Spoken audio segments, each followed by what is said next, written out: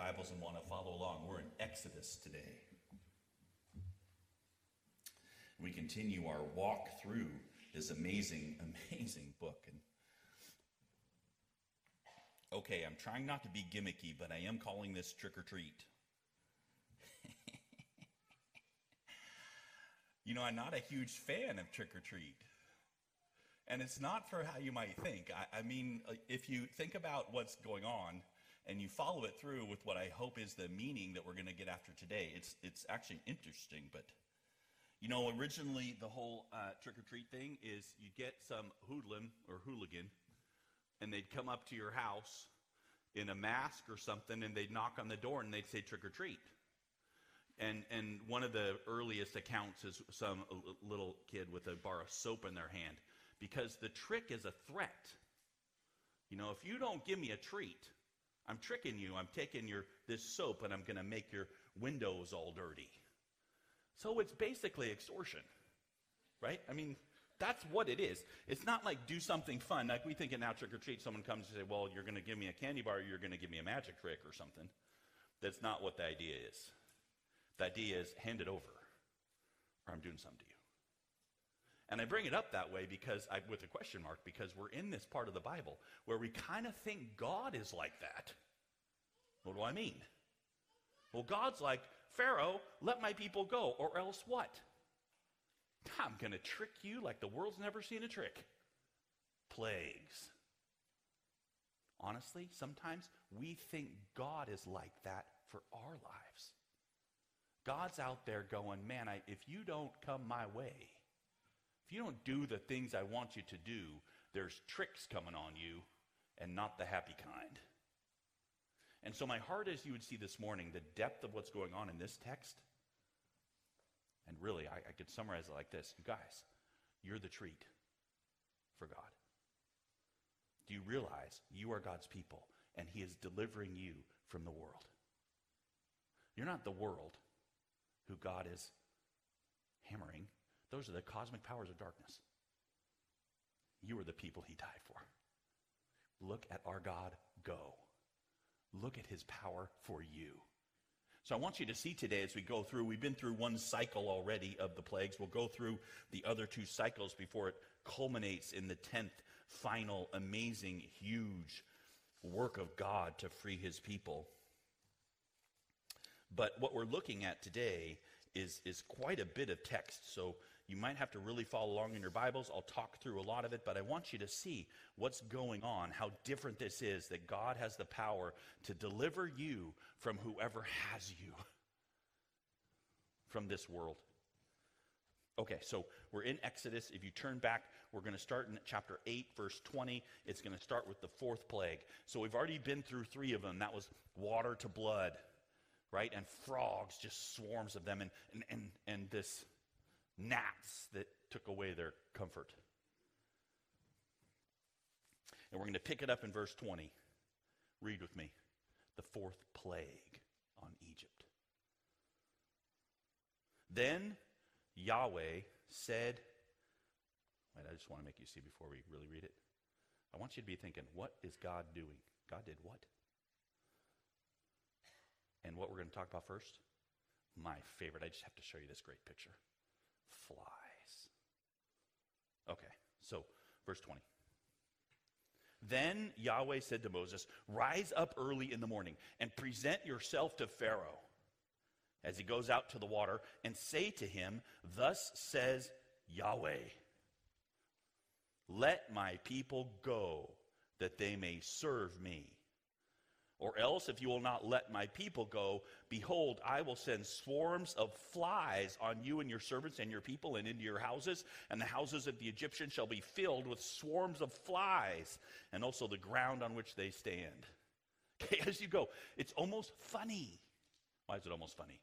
Because God says, go tell Pharaoh this, let my people go, or and that uses the same verbs, or I will go the flies.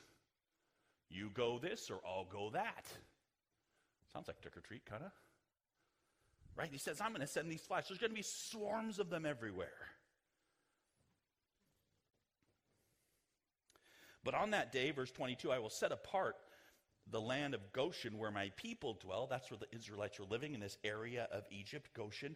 And so that no swarms of flies shall be there, that you may know that I am Yahweh in the midst of the earth. Thus I will put a division between my people and your people. Tomorrow this sign shall happen. Okay, first plague, and now we're into the new cycle, and it always says with rise up, Moses, and go and tell Pharaoh. So Moses goes after Pharaoh. The second plague is always, in the cycle, is always this idea of they go into Pharaoh, not going where Pharaoh is, and the last one he just does. And then do it again, and then we do it again. And this one particularly, I don't know about you, I can share it now because we're in a new building. There was a time when we were in our old building over in 1815 Cornwall where something died in the ceiling. Do you guys ever walk into that building and it kind of smelled funny? Dude, right over the sanctuary door, some large animal, I won't say what it was, I don't really know, but it died, and little larvae or something got in it, right? And guess what happened? It's called flies. And I have never, and I've been to Africa and I've been all over, I've never seen so many flies in my life. And what they would do is they would buzz down out of the ceiling and they would try and get out through the windows. And so there were thousands of flies that lined the windows of the church. So one of the tasks we would do early in the morning is we would go get the vacuum cleaner, and you would go up to the window and you just kind of go along and try, and then you'd have this bucket full of flies, and you take it back out and you throw them away, and then you'd go do it again, and then the next morning there were so many flies, and that's not even touching the amount of flies here. And you know what? As I tell that story, my stomach starts to turn because it's gross. And if I would have told you that in the old building, you'd be going like, I'm not going close to those windows ever again. It's just yucky. It's gross. And so these flies are everywhere. Here's God. I'm going to raise up swarms of flies, and they're just going to flood you. Flies. Gross. That's what he does, though, right? That's it. And Yahweh did so. There came great swarms of flies into the house of Pharaoh and into his servants' houses and throughout all the land of Egypt. The land was ruined by swarms of flies. Yuck. Now it's not just an inconvenience. It's not just comfort. It's ruining things. God's doing that. Right? And so here comes Pharaoh. Pharaoh's like, he called Moses and he said, go sacrifice to your God within the land. Sneaky guy. That's not what God said, right? Let my people go so they can serve me in the wilderness. And so now he's saying, oh, come on, you can go sacrifice to this God. Stay within the land, of course. No, that's not what he asked for. So Moses said, it would not be right to do so. For the offerings we shall sacrifice to the Lord our God are an abomination to the Egyptians. These are directly against what you guys worship. You worship these 114 gods. We've got one real God over here. If we sacrifice offerings abominable to the Egyptians before their eyes, will they not stone us? We must go 3 days' journey into the wilderness and sacrifice to Yahweh our God as he tells us. And so Pharaoh said, well, I'll let you go to sacrifice to Yahweh your God in the wilderness, only don't go very far away. Please plead with me, for me. Because he says, please go tell your God, stop this stuff. This is really bad. Then Moses says, behold, I'm going out from you, and I'll plead with the Lord that swarms of flies may depart from Pharaoh, from his servants, from his people tomorrow. Only let not Pharaoh cheat. Right? Again, by not letting the people go to sacrifice to Yahweh. That's been his MO. He says, okay, they can go, and then he changes his mind. So Moses went out from Pharaoh. He prayed to Yahweh, and Yahweh did as Moses asked and removed the swarms of flies from Pharaoh and the servants and his people, and not one remained. This, to me, is the real miracle. Like, I can totally get behind the idea that something big died and a bunch of blood. The Nile River turned to blood. So then God let flies grow and swarm, and here they come. But all of a sudden, to have them all disappear. That's called reorder. That's recreation, right? That's reordering what has become chaos. God let chaos go, and then, boom, reestablishes order again. It's amazing. Can't do that without a miracle. But there it is. But Pharaoh hardened his heart. This time also, he did not let the people go. So this is kind of the deal. And if you were here last week and I said, well, here we go again, and you're going to do a bunch of decks, well, we're just going to read the same thing. Yeah, it seems like the same thing over and over. Flies, and Pharaoh says, okay, you can go, and then God takes it away. Amazing. And Pharaoh's like the really amazing miracle means Pharaoh changes his heart and doesn't let him go. Trick or treat. And it keeps going, right? I won't read every single one because this is, what's the next one? The next one, this is, okay, go into Pharaoh and tell him, I'm going to kill all your cattle, and not just your cattle, but your camels and all of your animals are going to die. Let my people go. And then they do it, right? This disease comes on all of the animals. He set a time, and all the livestock of the Egyptians died, but not one of the livestock of the people of Israel. And so Pharaoh sent and looked, and none of the Israelite livestock died. All of our livestock are dying.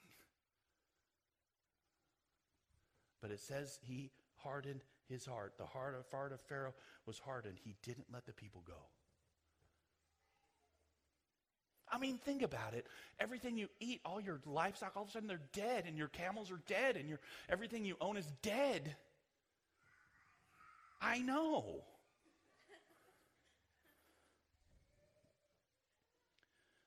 And then there's this, right? In chapter 9, verse 8.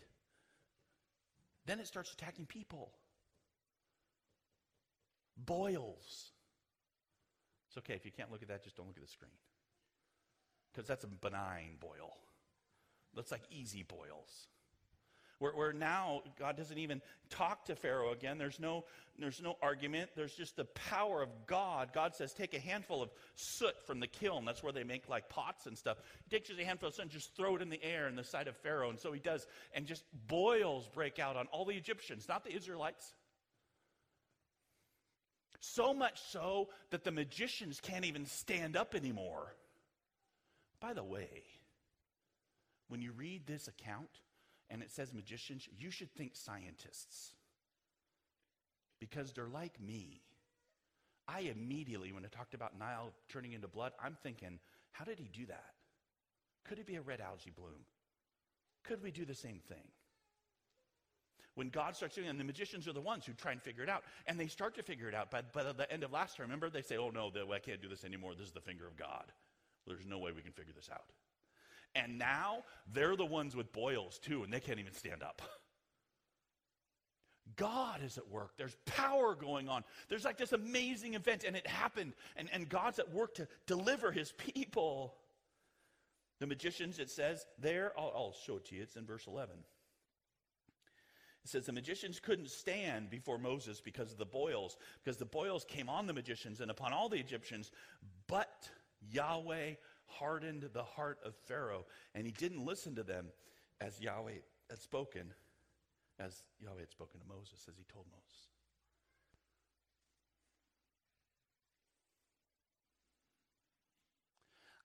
I wish, it deserves a movie, but it deserves a movie that's not the Charlton Heston movie. The movie that's like a documentary, because this is real. And then you deserve to see, as it goes through, the alarm bells should be going off, because the whole idea in my trick-or-treat mentality is that God wants me to respond to him or else he's going to get me. And so there's a very, very uncomfortable thing that just got introduced. First time. What is it? God hardened the heart of Pharaoh so he wouldn't act. What? I think the whole thing was like, hey, give me my people or I'm going to hit you. And now it's like, no, you're hardening him so he won't give you the treat so you can hit him? God does that? That's making me uncomfortable. God be doing that to me? It's like, or my family member that won't accept him? It's like, what I start to get like, it's God, what's going on? I just want you to see it. It starts going back and forth, right? It's not just that Pharaoh hardens his heart. Now the Lord is hardening Pharaoh's heart. And he keeps going. There's one more cycle. Hail is next. Hail. Let's look at him quickly. Just walk through the story with me here. Verse 13 of chapter 9 says, so Yahweh said to Moses, rise up early in the morning and present yourself before Pharaoh. This is the new cycle, right? This is the first one. Get up early, go where Pharaoh is, meet him, tell him. Thus says Yahweh, the God of the Hebrews, let my people go so they may serve me. For this time I will send all my plagues on you yourself and on your servants and your people, so you may know there is none like me in all the earth. Whew, it's fired up. For by now I could have put out my hand and struck you and your people with pestilence, and you would have been cut off from the earth. But for this purpose I have raised you up to show you my power, so my name may be proclaimed in all the earth.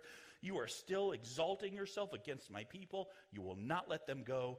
Behold, this time tomorrow, I'm going to cause very heavy hail to fall, such as never been seen in Egypt from the day it was founded until now. So therefore send and get your livestock and all that you have in the field into safe shelter, for every man and beast that's in the field has not brought home will die when the hail falls on them. Whoa. Kind of interesting, though. Now there's this choice thing. Hey, this is coming, I'm telling you. And he says, then whoever feared the word of the Lord among the servants of Pharaoh hurried his slaves, his livestock into the houses. Whoever didn't pay attention to the word of the Lord left his slaves and livestock in the field. And then the Lord said to Moses, stretch out your hand towards heaven so there may be hail in all the land of Egypt on man and beast and every plant of the field in the land of Egypt. And Moses did it. He stretched his staff towards heaven. The Lord sent thunder and hail and fire down to the earth. This isn't your normal run-of-the-mill hail. You guys have had that, right? Little tiny pieces of ice that hit your windshield. And you're like, oh yeah, that's kind of inconvenient. It makes too much noise on my roof. This ain't that. God causes fire to fall from the sky and kills. Okay, medical Swanson over here. I thought all the livestock died. Now hail is going to kill more livestock? Yeah, the idea is that many, they had piles of dead cows. And then of the one that's left, and they're huddled together. And now God says, I'm doing fire. And there's fire down, and it doesn't just kill the cows. It kills people that are in the field. Okay. It's kind of a beautiful day to be talking about plagues. And also talking about God who then killed. What about the poor slave in the field? God just kills him? He did. I'm making me uncomfortable, Swanson. Yeah, me too. The mighty power of God. He is powerful. Because there was hail and fire flashing continually in the midst of the hail, very heavy hail, never been at the land of Egypt since it became a nation. And the hail struck down everything in the field in the land of Egypt, both man and beast. And the hail struck down every plant of the field and every tree of the field. Only in the land of Goshen, where the people of Israel were, was there no hail. See, where God's people were, that didn't happen. What's being said, you guys? You say, well, God's not very kind to those Egyptians and all the people. Who made all those people? Whose people are they? Who is God? Who do you think he is? I so often think that, oh, well, God's kind of this kind of apologetic guy who knocks at my door and asks if I can come in. What? God formed your very inward being. Jesus holds everything together by the word of his power.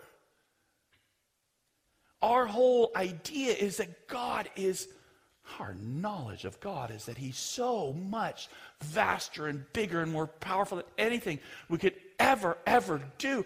And how would I ever think that God's not doing exactly what he wants every moment of every day? Well, he wouldn't want to disturb me. That's not God. That's not this God. Okay, there's a little more. Pharaoh sent and called Moses and Aaron. He said, this time I've sinned. Y'all, my people are dying. Yahweh is in the right, I and my people are in the wrong. Plead with Yahweh, for there's been enough of God's thunder and hail, and I will let you go, and you shall stay no longer. And so Moses said to him, well, as soon as I've got out in the city, I will stretch my hands to Yahweh, and the thunder will cease, and there will be no more hail, so you may know that the earth is Yahweh's. You see, the stopping of it is as big as the start. But as for you and your servants, I know that you do not yet fear Yahweh, God. And just as a parenthetical, the flax and the barley were struck down. The barley was in the ear, the flax was in the bud. It means they were there, and if you crush it and you burn it, but the wheat and the emmer were not struck down, for they were late in coming up. They hadn't come up yet. So Moses went out of the city from Pharaoh and stretched out his hands to Yahweh, and the thunder and the hail ceased, and the rain no longer poured upon the earth. But when Pharaoh saw that the rain and the hail and the thunder had ceased, he sinned yet again, and he hardened his heart. He and his servants. What? What's it going to take to just say, okay, take them? Because this is huge. And it says, so the heart of Pharaoh was hardened. He did not let the people of Israel go, just as Yahweh had spoken through Moses. At this point, if you're with me, and this reason why we're doing all of these all together is because they're one scene, it's one thing. You're not supposed to say, oh, well, let's dissect this plague and think about how this one goes and that one 10, 14 weeks thinking of. No, this is a picture. And what's the picture? God's incredible power. And the world that won't say, I give up.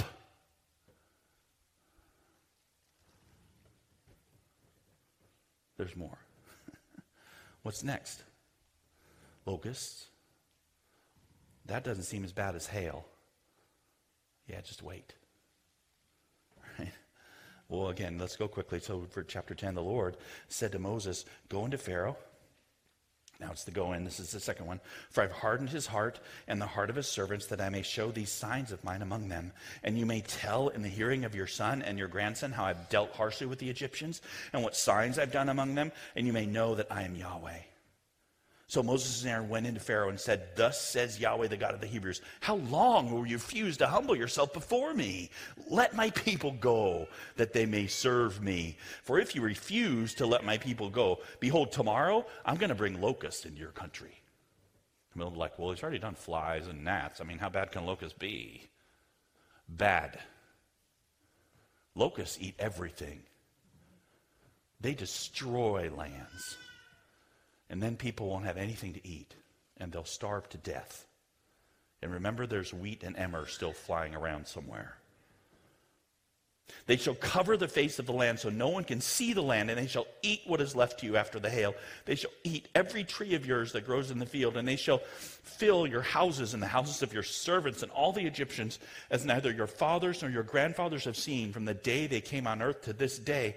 And then he turned and went out from Pharaoh. You see the escalation, right? There's more and more and more. And now Moses is like, and then he leaves. So Pharaoh's servants said to him, how long shall this man be a snare to us? Let the men go. They may serve Yahweh their God. Do you understand? Egypt is ruined. Pharaoh's servants are like, you're crazy. You can't say it that way because Pharaoh is by his very definition the son of a god, Re, the god of light. That's Pharaoh. So Moses and Aaron were brought back to Pharaoh, and he said to them, go, serve Yahweh your God. But which ones are to go? So Moses says, we'll go with our young and our old, and with our sons and daughters, with our flocks and herds. We were all going to go, right? We've got to hold a feast to Yahweh. And Pharaoh said, to them, Yahweh be with you. If I ever let you and your little ones go, look, you have some evil purpose. I don't trust you, says Pharaoh. You're going to take off. It's not about trust, is it? It's about the whooping that God has given him. Why is God giving the whooping? Let my people go. No, he says, go, the men of, this is Pharaoh talking, and go and serve Yahweh, for that's what you're asking. And they were driven out from Pharaoh's presence. Go, just the men. That's not what God wants to happen. His people are not just the men. So Yahweh said to Moses, stretch out your hand over the land of Egypt for the locusts.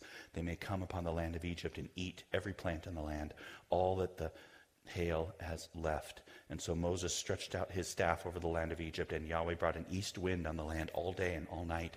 And when it was morning, the east wind had brought the locusts. The locusts came up over the land of Egypt. They settled over the whole country, such a dense swarm of locusts as had never been seen before, nor ever will be again. So many crop-destroying, eating locusts. And they covered the face of the whole land, so the land was darkened, and they ate all the plants in the land and all the fruit of the trees that the hail had left. Not a green thing remained, neither tree nor plant of the field through all the land of Egypt. Everything that was alive got eaten, and everything that was alive is now dead. Then Pharaoh hastily called Moses and Aaron and said, I've sinned against Yahweh your God and against you. Now therefore forgive my sin, please, only this once, and plead with Yahweh your God only to remove this death from me. And so he went out from Pharaoh and he pleaded with Yahweh. This is Moses. And the Lord turned the wind into a very strong west wind, which lifted the locusts and drove them out into the Red Sea, and not a single locust was left in all the country of Egypt. Boom, they're all gone. I said, okay, Dex, I'm kind of getting bored with this. This seems to happen over and over, and the Seahawks game's coming, and stop! This is like the greatest disaster that could ever befall you. Just befalls you, and all of a sudden, boom, and you're going to die because you just ate everything that you own. And then, with a blink of a switch, God just takes it all away. Who's got the power? He's got the power. This is Yahweh. This is God at work. But Yahweh hardened Pharaoh's heart, and he did not let the people of Israel go. Something's going on I don't understand. If the idea is punch, trick, so I get my treat, God says, why is he making it so the guy won't give him his treat? One more and we'll summarize. And we'll answer that question. Don't lose me. This is kind of important. Last one's darkness. And it's, again, without talking to Pharaoh. Yahweh says to Moses, stretch out your hand towards heaven. There may be a darkness over the land of Egypt, a darkness to be felt. So Moses stretched out his hand towards heaven, and there was pitch darkness in all the land of Egypt. 3 days they did not see one another, nor did anyone rise from his place for 3 days. But all the people of Israel had light where they lived. Over in Goshen, it's still light. But where the Egyptians were, you couldn't see, and it was so dark, they felt it, and they didn't leave their house, and they didn't go anywhere because they just stayed because it was so dark. And so then Pharaoh called Moses and said, go serve Yahweh. Your little ones also may go with you. Only let your flocks and your herds remain behind. But Moses said, you must let us have sacrifices and burnt offerings. We may sacrifice to Yahweh. Our livestock must go with us, not a hoof shall be left behind. So we must take them to serve Yahweh our Lord. And we don't not know with what we must serve Yahweh with until we get there. But Yahweh hardened Pharaoh's heart. He wouldn't let them go. So Pharaoh said, get away from me, take care never to see my face again, for on the day you see my face you shall die. And Moses says, yeah, as you say. I won't see your face again.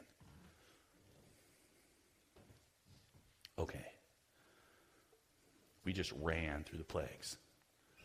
6 of them. 2 cycles of 3. Setting up, now we've had 3 cycles of 3, which is the number of perfection, 3 times 3. And we're ready for the main event. Why do we spend this time running through them? Why is God doing this? Why God? And I think it's a really important question. And I think I want to go back and just show you just 2 little tiny passages. We ran through them so fast, you know. So if I go back to chapter 9:14, when God through Moses speaks to Pharaoh and he says, "For this time I will send all my plagues on you yourself," talking about the boils, "on you and your people, so that you may know there is none like me in all the earth. That you might know deep in your heart," God says to this Pharaoh, "there's nobody like me." Because he says to Pharaoh, "By now I could have put out my hand and struck you and your people with pestilence. You would have been cut off from the earth. But for this purpose I've raised you up, to show you my power, that my name may be proclaimed in all the earth." So God to the world, to the cosmic powers, because Pharaoh's the son of a god, the light god, the sun god, and that was the 9th plague, right? To take that away from him. For 3 days, by the way, if that doesn't echo Jesus in the tomb, I don't know what does. To the cosmic powers, there is none like God. I am stubbornly and powerfully going to rescue my people, and you will not stop even one cow that I want to go. Right? That's the Pharaoh, that's why. So he hardens his heart. So it's not like, well, I got some. You see Pharaoh over and over, that's what he's doing. He's trying to bargain a little bit. Says, well, you can go with the men, or don't go very far, or you can take the women and children, but not the livestock. And each time it's like, shut up. Did I say what I wanted? What am I getting? That's to the world, right? And look what he says to Moses in chapter 10, verse 1. The Yahweh said to Moses, "Go into Pharaoh, for I've hardened his heart." Yeah, Lord, I really struggle with that. "And the heart of his servants, that I may show these signs of mine among them, that you may tell in the hearing of your son and your grandson how I have dealt harshly with the Egyptians and what signs I have done among them, that you may know I am Yahweh." Very different feel, right? I am being harsh to Egypt. They are picturing something so that you can tell your kid and your grandkid, look what God did. What did he do? Look what God did to deliver me. That's what Moses is going to be telling his kids. Not look how harsh was and how powerful he is and you better get on your knees fast or he's going to hit you. No, it's like, do you understand the depth to which God went to rescue you? Do you realize what he's willing to do? Because that's the picture that you need to think of today.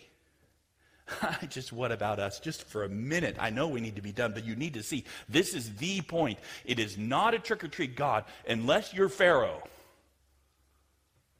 And I submit to you that in this passage, what's being pointed forward to is the cosmic powers of this world who God in Christ, he goes and he rescues you from. Who are you? You're his treasure. Caught and enslaved. Even not understanding how deeply enslaved you are.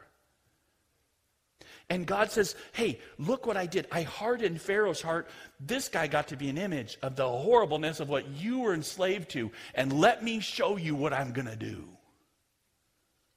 And I will alter creation for you. And I will suffer death for you. Because that's what Jesus did for you and me. We're not even to the main look at Jesus. That's next week. But all these lead up to this most incredible thing you can ever have in your whole life, that we are the treasure, and that God in Christ has freed us from the principalities and powers of darkness. And as he did that, he showed his amazing power. But it's not about him wanting you to somehow get, man, I wish you would just give me my treat of obedience or whatever you think it is, so that I will bless you with a little bit of stuff. This is so much more than you can ever ask or think, that God in Christ has rescued us from the domain of darkness and has set his Spirit upon us, and we will be with him forever, having been rescued from principalities and powers you can never even understand, and you are his. And you walk around thinking, I'm his.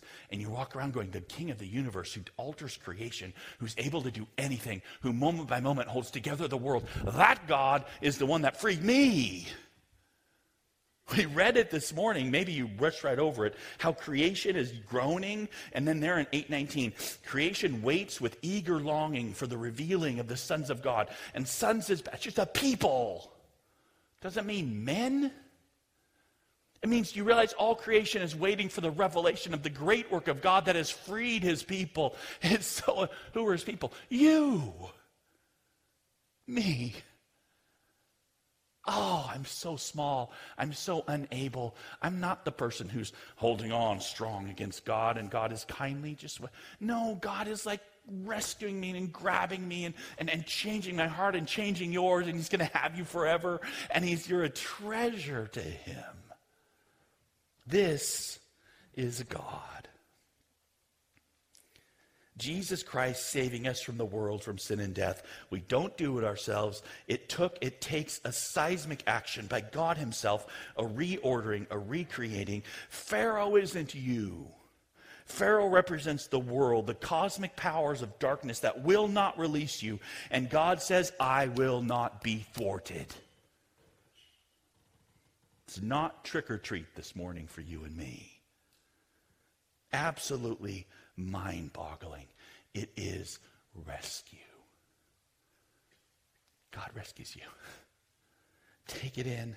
Do you think your paltry little sin is going to stop God from delivering you? Do you think that God's at your door begging you to give him a little something, hoping you'll choose him, give him a candy bar so he doesn't put soap on your windows?